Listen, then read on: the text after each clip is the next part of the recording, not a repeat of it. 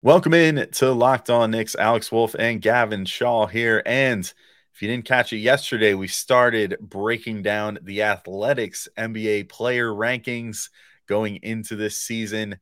Spoiler alert, it was not favorable. And today, that trend will continue. We are going to explain why Immanuel Quickley was robbed, why Quentin Grimes and RJ Barrett are also robbed, and also decide if Josh Hart and Mitchell Robinson were robbed as well. Lots of robbery going on. We'll we'll call on the authorities next on Locked On Knicks.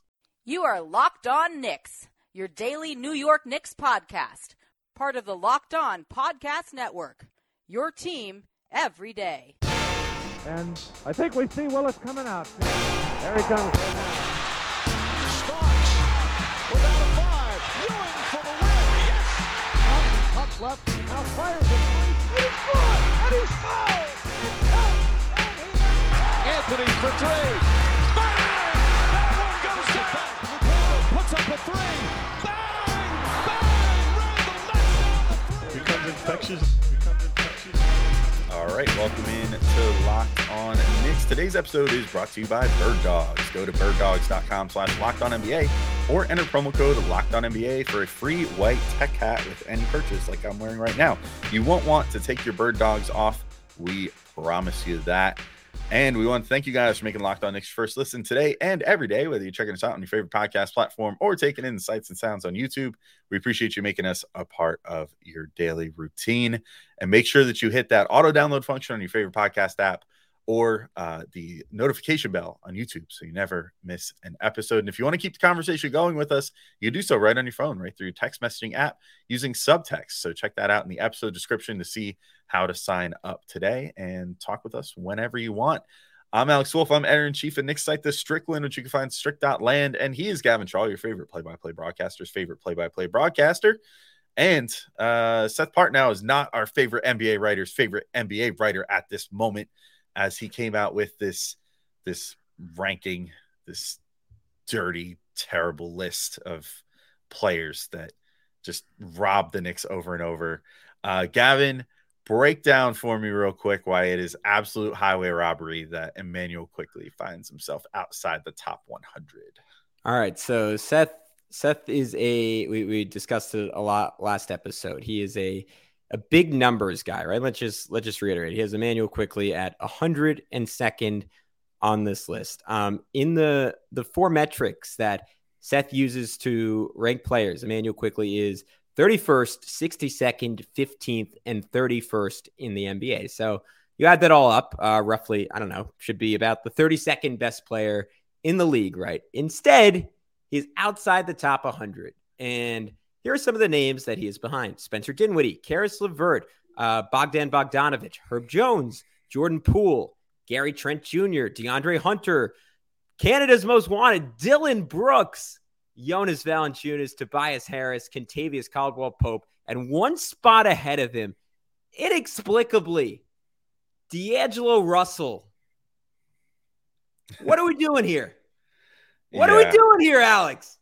I don't know, man. And you know what one jumps out to me there too is like Jordan Poole. I'm like, didn't that guy just get salary dumped off a team like with real aspirations? Like, did he not get salary dumped for Chris Paul? Like, he's had some big playoff games. Immanuel Quickley has never had some big playoff games. I will say that. Beyond that, he is one of the worst defenders in the league. Immanuel Quickley is one of the best guard defenders in the league, and they're very similar offensively. In fact, IQ, pretty clear cut, had a better offensive season a year ago than Jordan Poole. So I don't know what's going on there. D'Lo is I cannot imagine. I mean, I can, but hard to find a bigger gap between two players defensively. Offensively, I will take Quickley every single day of the week. So we can kind of maybe, Alex, like frame this the same way we framed the Jalen Brunson one. What is Immanuel Quickley missing that has some of these other guys ahead of him? You can say a playoff resume. I would posit, as I have at different times on this podcast this offseason, that despite the fact that Quickley, I think we both agree, objectively played pretty badly before getting hurt, this playoffs in some ways was a real testament to his ability, that the Knicks were an absolutely elite offense and an even better defense when he was on the court in the playoffs, despite the fact that he shot terribly. I think they're around 87th percentile offensively, around 98th percentile defensively when he was on the court. Obviously, mostly against the Cavs because he got hurt so early against Miami. And I'm sure some of what Seth saw is some of what we saw. Like, he looked pretty lost offensively, felt like all that confidence, the bravado that defined his incredible regular season fell off. And yet, again, the Knicks were still far better for Immanuel Quickley being out there. And part of that was because of the lineups he was going against, who the Cavs were playing, like how top heavy they are, et cetera, et cetera, et cetera. And yet I think those metrics get to the heart of Immanuel Quickley's value as a player, and Seth's own metrics get to the heart of Immanuel Quickley's value as a player, Alex, is that he does a million little things that you don't necessarily pick up on, but make your team better, which you cannot say about the majority of those guys I just listed. Yeah. I mean, the only guys that like you start looking at and would say, okay, you know, maybe this is a guy that no matter if he's shooting well or not, you know, is going to like still help the team out would be like Herb Jones. Yeah, that's exactly what's the same guy. Yeah. Like, other than that, I mean, it's like mostly just a bunch of, not to lump all these dudes together, but by my estimation, kind of a lot of chuckers, a lot of guys that like is an awesome defender. I'll say that. But yeah, I guess that's true. But like, I think a lot of guys that if their offense isn't going, don't provide you much on the basketball court. You know what I mean? And guys that sometimes will shoot you out of a game too. You know, there's some of these guys that are ahead of him that you've seen, you know, these guys expect like 15 shot attempts per game or whatever. And sometimes they just keep shooting even when the team, you know, even when they're not making them and it's like hurting the team. And I think we've seen that from a number of these guys on top of like DeAndre Hunter. He's been largely viewed as a bust to this point in his career. I mean, I don't know how you put a guy like that ahead of a guy that was just the runner-up for the Sixth Man of the Year award, and in our eyes, at least the rightful owner of the Sixth Man of the Year.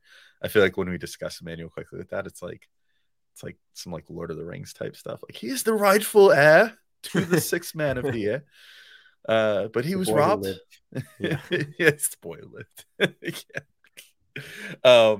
But yeah, I mean, on top of that, there's other guys, you know, that you even had in the players who possibly shouldn't be ahead, where it's just kind of like guys that are just kind of floating by on reputation. I feel like at this point, like guys that, you know, aren't necessarily this list. Again, we went into this in the last show, but like this list claims to be about this coming season.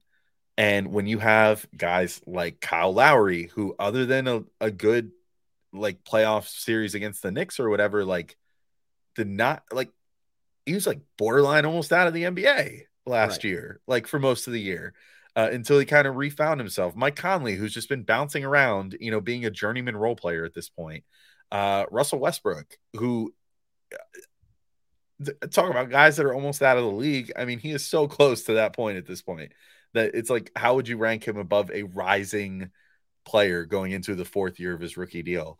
You got Vucevic. Like, what has he contributed to, like, other than mediocrity at this point? And then just a bunch of guys that I would say are like provide sort of like lesser, like versions of what Immanuel Quickley does on his worst night without the possibility to pop off for like 40 points on any given night, like an Alex Caruso, a Bruce Brown, a Marcus Smart, honestly, who doesn't really knock your socks off scoring that much and is just really more of a defensive presence. You know, guys like that, it just kind of, I don't know, it's irksome to me. Yeah. And I guess I'll play devil's advocate a little bit, because when we talked about Jalen Brunson, I disproportionately used his playoff resume as an argument for, all right, he needs to be higher because he did this in the playoffs. And again, if you do that with Immanuel Quickley, I think that's where when I was writing this list down and I put some of those guys in the possibly should be ahead, I think I wanted to maybe return the favor and disproportionately take into account playoff performance, where someone like Lowry, I mean, again, it maybe wouldn't have happened if Quickley hadn't gotten hurt, but that Heat series was obviously better than anything Quickley did in the playoffs. Russ found new life on the Clippers. I watched that series as someone who roots for the Phoenix Suns. He was pretty awesome. And turn back the clock a little bit. Same with Mike Conley, had a good playoffs and really helped flip Minnesota's season. Like all that stuff was great.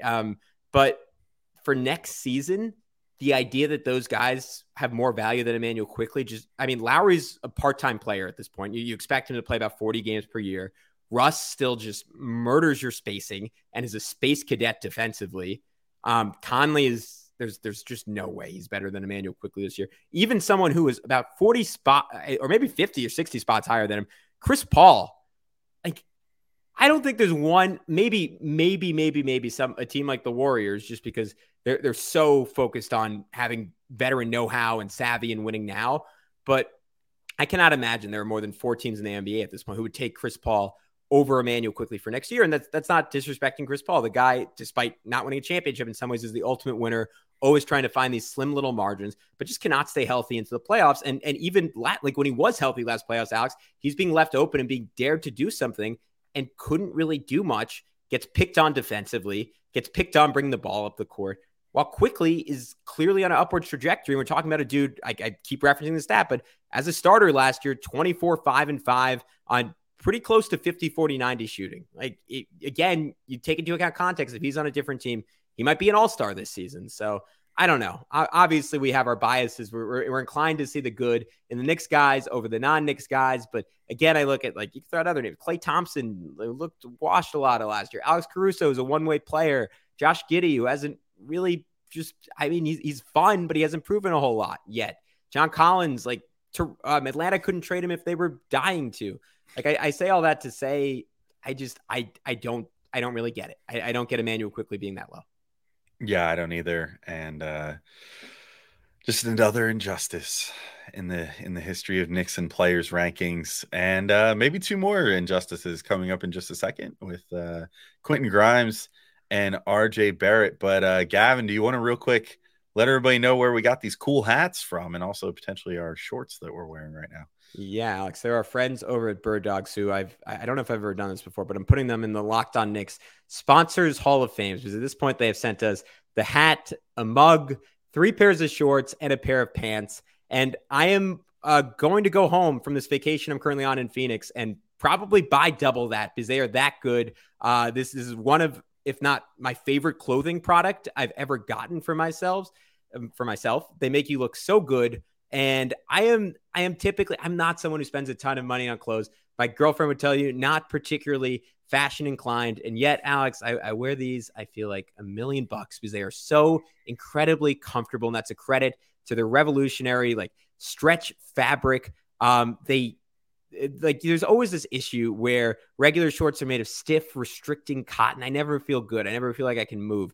But Bird Dogs, they're the Albert Einsteins of the shorts industry. They invented cloud knit fabric that looks just like khaki but stretches, so you get a way slimmer fit without having to sacrifice movement. And they use anti-stink, sweat wicking fabric that's great when you're in Arizona and it's 120 degrees here, and you don't want that to be an issue. So go to birddogs.com/LockedOnNBA or enter promo code LockedOnNBA for a free tech white hat. That's birddogs.com/LockedOnNBA or promo code LockedOnNBA for a free tech white hat. You won't want to take your Bird Dogs off. We promise you. I know that's the case for both Alex and I. All right. Immanuel Quickley. That was an injustice. Quentin Grimes and RJ Barrett. Is this finally, Alex, belatedly? Because I know we've spent now an episode and a half or so ripping on the guy. Is this where we give Seth Partnow some flowers for, one, recognizing Quentin Grimes? I scrolled through this list for the first time tonight, and I was pleasantly surprised that he was on here. And RJ Barrett, who I know in the past, Knicks fans have taken issue with him not being on this list. I think he is about appropriately ranked. Given his regular season last year, maybe I'll get killed for this. I would not have had a problem with him not being on this ranking. But what did you make of Quentin Grimes and RJ Barrett? Quentin Grimes being ranked 112th, RJ Barrett being ranked 113th. Yeah, I mean, particularly in the case of Quentin Grimes, I still have issues. Nice. Surprise, surprise. I mean, this is a guy who, for the first 2 years of his career, has proven on decent volume that he can shoot 38% from 3 in his first 2 years in the NBA. Also raised his overall field goal percentage up to 47% from 40% his first year. Doesn't need the ball a ton, but does all the things that you want. If you want to talk about playoff success, I mean, he literally was the Knicks spacing other than Jalen Brunson against the Miami Heat. And it was sorely needed, just to soak up opportunities because he already is garnering that level of respect from guys. On top of which, I mean, if you look at the advanced numbers, love Quentin Grimes as well because he defends his butt off. And, again, if playoff success plays into this, which it seems it does when it's convenient, the guy locked up Jimmy Butler on one leg. He for as much as Jalen Brunson did to, propel the Knicks to get as far as they did against the Heat, like Quentin Grimes played some like game-changing one-on-one defense on what this list says was the best player in that series by a wide margin in Jimmy Butler, and like managed to completely neutralize him for whole stretches of games to give the Knicks a shot. I don't know. It's small gripes at this point. I could make a case that I think that it's wrong to put some of the guys that are even ahead of IQ ahead of him, like Caruso, Bruce Brown. I mean, I know he had a really good year and he got paid, but like I struggle to put him ahead and be like, he's definitely going to influence more than this starting shooting guard on a playoff team that's going to like presumably get better, because Grimes showed last year he could get a heck of a lot better overall. And he showed a huge uptick, in what he was capable of. But then just as far as guys that are even between Quickley and him, that I take umbrage with. Kevin Huerter. Sorry, I don't see that. PJ Washington literally isn't even signed with an NBA team at the moment, I might note. So if you need an idea of how the league views him at this particular moment, I think he's really talented. And I kind of wish the Knicks would make a play at this point, but whatever. Terry Rozier, you want to talk about, I mean, part now claims that like Julius Randle is empty stats, whatever. Like, what is Terry Rozier? Sorry. I mean, I haven't seen too much. Jakob Poeltl, 50th percentile center in the NBA, like slightly above average. I don't know. And then like Kevin Looney, who's, he's a key role player on the Warriors, and that's cool. But I don't really think that I would look at Kevon Looney and be like, this dude is definitely going to provide more value than Quentin Grimes this coming year, which again is what this list claims to be. And yet so much of it feels like it's it feels like the like lifetime achievement award aspect leaks into this list a little bit and gets in the way of like what the statistical curve shows is probably going to happen this year with a guy like Quentin Grimes. So if anything, I think that he was not as disrespected as Immanuel Quickley, who legitimately had like a crazy season last year as far as advanced metrics and everything else go. But, I think he should have at least been top 100. I think if I was going to put Grimes somewhere. Yeah. I hear you. I personally, I don't really have a huge issue with any of those guys. I think you can definitely make the argument because he's such a better defender than Huerter. Rozier is like, how would he look in a different context? I think I honestly like Rozier as a player. I think Poeltl is pretty good. Obviously went for a lot of value going from San Antonio to Toronto, and then they doubled down on that, giving him, I think, $20 million a year. So we'll see how that ages. Looney, I think, is awesome. Looney played pretty incredible defense on Domantas Sabonis and had a bunch of weird, like 2-point, 20 rebounds, 7 assist games in that series. I don't know. He impressed me. I think, again, you can make the case, but I think Grimes is a guy, just given the lack of consistency in the regular season and the playoffs, to your point, was essential defensively, essential from a spacing perspective, but maybe partially due to an inconsistent role, partially due to injury. Didn't really get a chance to shine as an offensive option. Couldn't really take advantage of the fact when he did have the ball that Duncan Robinson was guarding him. So I still think there are steps there for him to make in terms of offensive consistency and impact when he actually has the basketball in his hands. Do I think he's more exciting than the majority of the guys you listed? Do I think he's more exciting and someone I'd rather have over the next 3 years than, I don't know, like 30, 40 guys ahead of him? The Tobias Harris, the Dylan Brooks, the Gary Trent Jr.'s, even someone like Jordan Poole. Like I would pretty easily take, I think Quentin Grimes, again, you want to talk about inconsistent arguments, like you apply the Julius Randle logic to a Jordan Poole. I'm going to take Quentin Grimes over him every time, again, going forward. And I know the list is just for next year, but I think Grimes is going to be a really good player in this league for a long time. That being said, I think Seth recognized that to some extent by putting him on this list. And I think some credit is earned there because I honestly don't think a lot of NBA writers would have Grimes as the top 125 guy at this point. I'm not watching him as much as you or me, Alex, but RJ Barrett, what do you think about that one real quick, Alex? I think it's interesting. So RJ was ranked one spot lower than Grimes, which I think what was the count there? 113. 113. Yeah. It's interesting because obviously you want to talk about guys whose production has been up and down. That's RJ Barrett in a nutshell. He's proven that he could score about 20 points per game, but not that he can do it particularly efficiently. And yet, if you want to talk about guys that sort of had a playoff coming out party, he sort of did this year and is currently, you can't take into account, I guess, like the international play stuff, but just using my critical thinking brain, he looks like right now he's, worked on something this offseason and seems to be, really doing some good stuff in the FIBA qualifiers at the moment. So, I mean, it's like interesting with him. I think I'd be curious to look back on Partnow's lists in the past. I'm not sure how long he's been doing these lists for. Last 4 years, I think. 4 years. Yeah, not quite long enough for me to look at what I would want to look at. But my buddy Drew Steele wrote a really cool piece for the Strickland just the other day about how RJ really compares through his first 4 years with DeMar DeRozan and Andrew Wiggins. Like, those are the two guys that he is most similar to. And those are two guys that are ranked very high on this list. And, those guys have kind of gone different directions, in their career. Like, DeRozan still is not a super efficient scorer. He's never figured out a 3-point shot. He's never kind of become that like modern NBA shooting guard. And that's sort of what's held him back to this point in his career and held his teams back. Whereas Wiggins has sort of found his way as a more of a role player, and also has become a better 3-point shooter, a better defender and everything else. And so I don't know, I guess I'd just be kind of curious, since this list is for this coming season, where Partnow sees RJ going. But I do know just from past things that Partnow has said about RJ that he's not super high on him to begin with.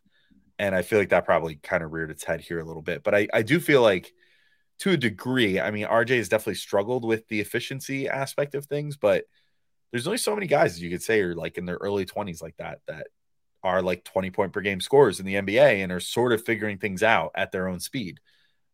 So maybe this is worth revisiting in a year if Canada RJ comes in and just like goes crazy this year. But as of right now, it's hard to be too mad about it, even if I would probably still put him over a couple of those guys that, like I mentioned, that were above Grimes also. I would still put him over like Pirtle or like PJ Washington or someone like that, where I'm like, those guys just are not functionally as useful as a guy that like at least can like get to the hoop and like generate free throws. And, some of those numbers are like top tier for RJ and suggest that there could be greater things coming. So I guess we'll see as far as he goes. Yeah, I think I'm about on the same page. There's a chance that number looks dumb either way in a year, and maybe that's the mark of a good ranking. So credit to you there, Seth. But did he leave the wrong Knicks off the list? Josh Hart, Mitchell Robinson. We talk about that next on Locked On Knicks. All right, let's get into it. 2 Knicks left off the list that I think would be fair to argue probably should have made it. Josh Hart and Mitchell Robinson. So I think my issue with this is I look at guys that I think, and I'd be, again, open invitation though, maybe after how we've talked about him on this podcast, it's not going to happen for Seth to come on. Would be cool to get his perspective on it. But I think of Mitch, like we did this conversation on Twitter a few weeks ago, him versus Miles Turner, and Mitch is better than Miles Turner, a bunch of advanced metrics. Miles Turner has advantages over Mitch in a bunch of advanced metrics, but I think of them as contemporaries. I think of Josh Hart as pretty analogous to someone like Bruce Brown. The separator there is that Brown hit threes at a better rate in the playoffs and is more willing to take threes. And that is a really big deal because that kind of makes or breaks Josh Hart as a player. But again, we've discussed it a whole bunch, but you look at Josh Hart's regular season impact. He took the Knicks from a team that was on a 43 or so win pace to a 57 win pace. And that wasn't a coincidence, right? It was very much tangible the impact he made, and you could feel night in and night out how he was changing the Knicks team with his energy, with his rebounding, with his ability to get to the rim, and granted in the regular season, his ability to hit threes that went away in the playoffs. And I wonder if you have to take, when doing these rankings, the middle ground between the regular season performance and the playoff performance. And again, sure, we're maybe doing what we criticize Seth of and doing that and using some selective criteria. But if you're saying that, regular season Josh Hart, I think, is inarguably a top 125 player, because at least his Knicks metrics painted him as like a top 40 or 50 player. And same deal with Mitchell Robinson, who was maybe the best player on the court for a whole playoff series this year. Yeah, Mitch especially, it's kind of like weird to see left off entirely off a list like this when you have guys like Jared Allen, like pretty high on the list. Yeah, who Mitch just destroyed, right?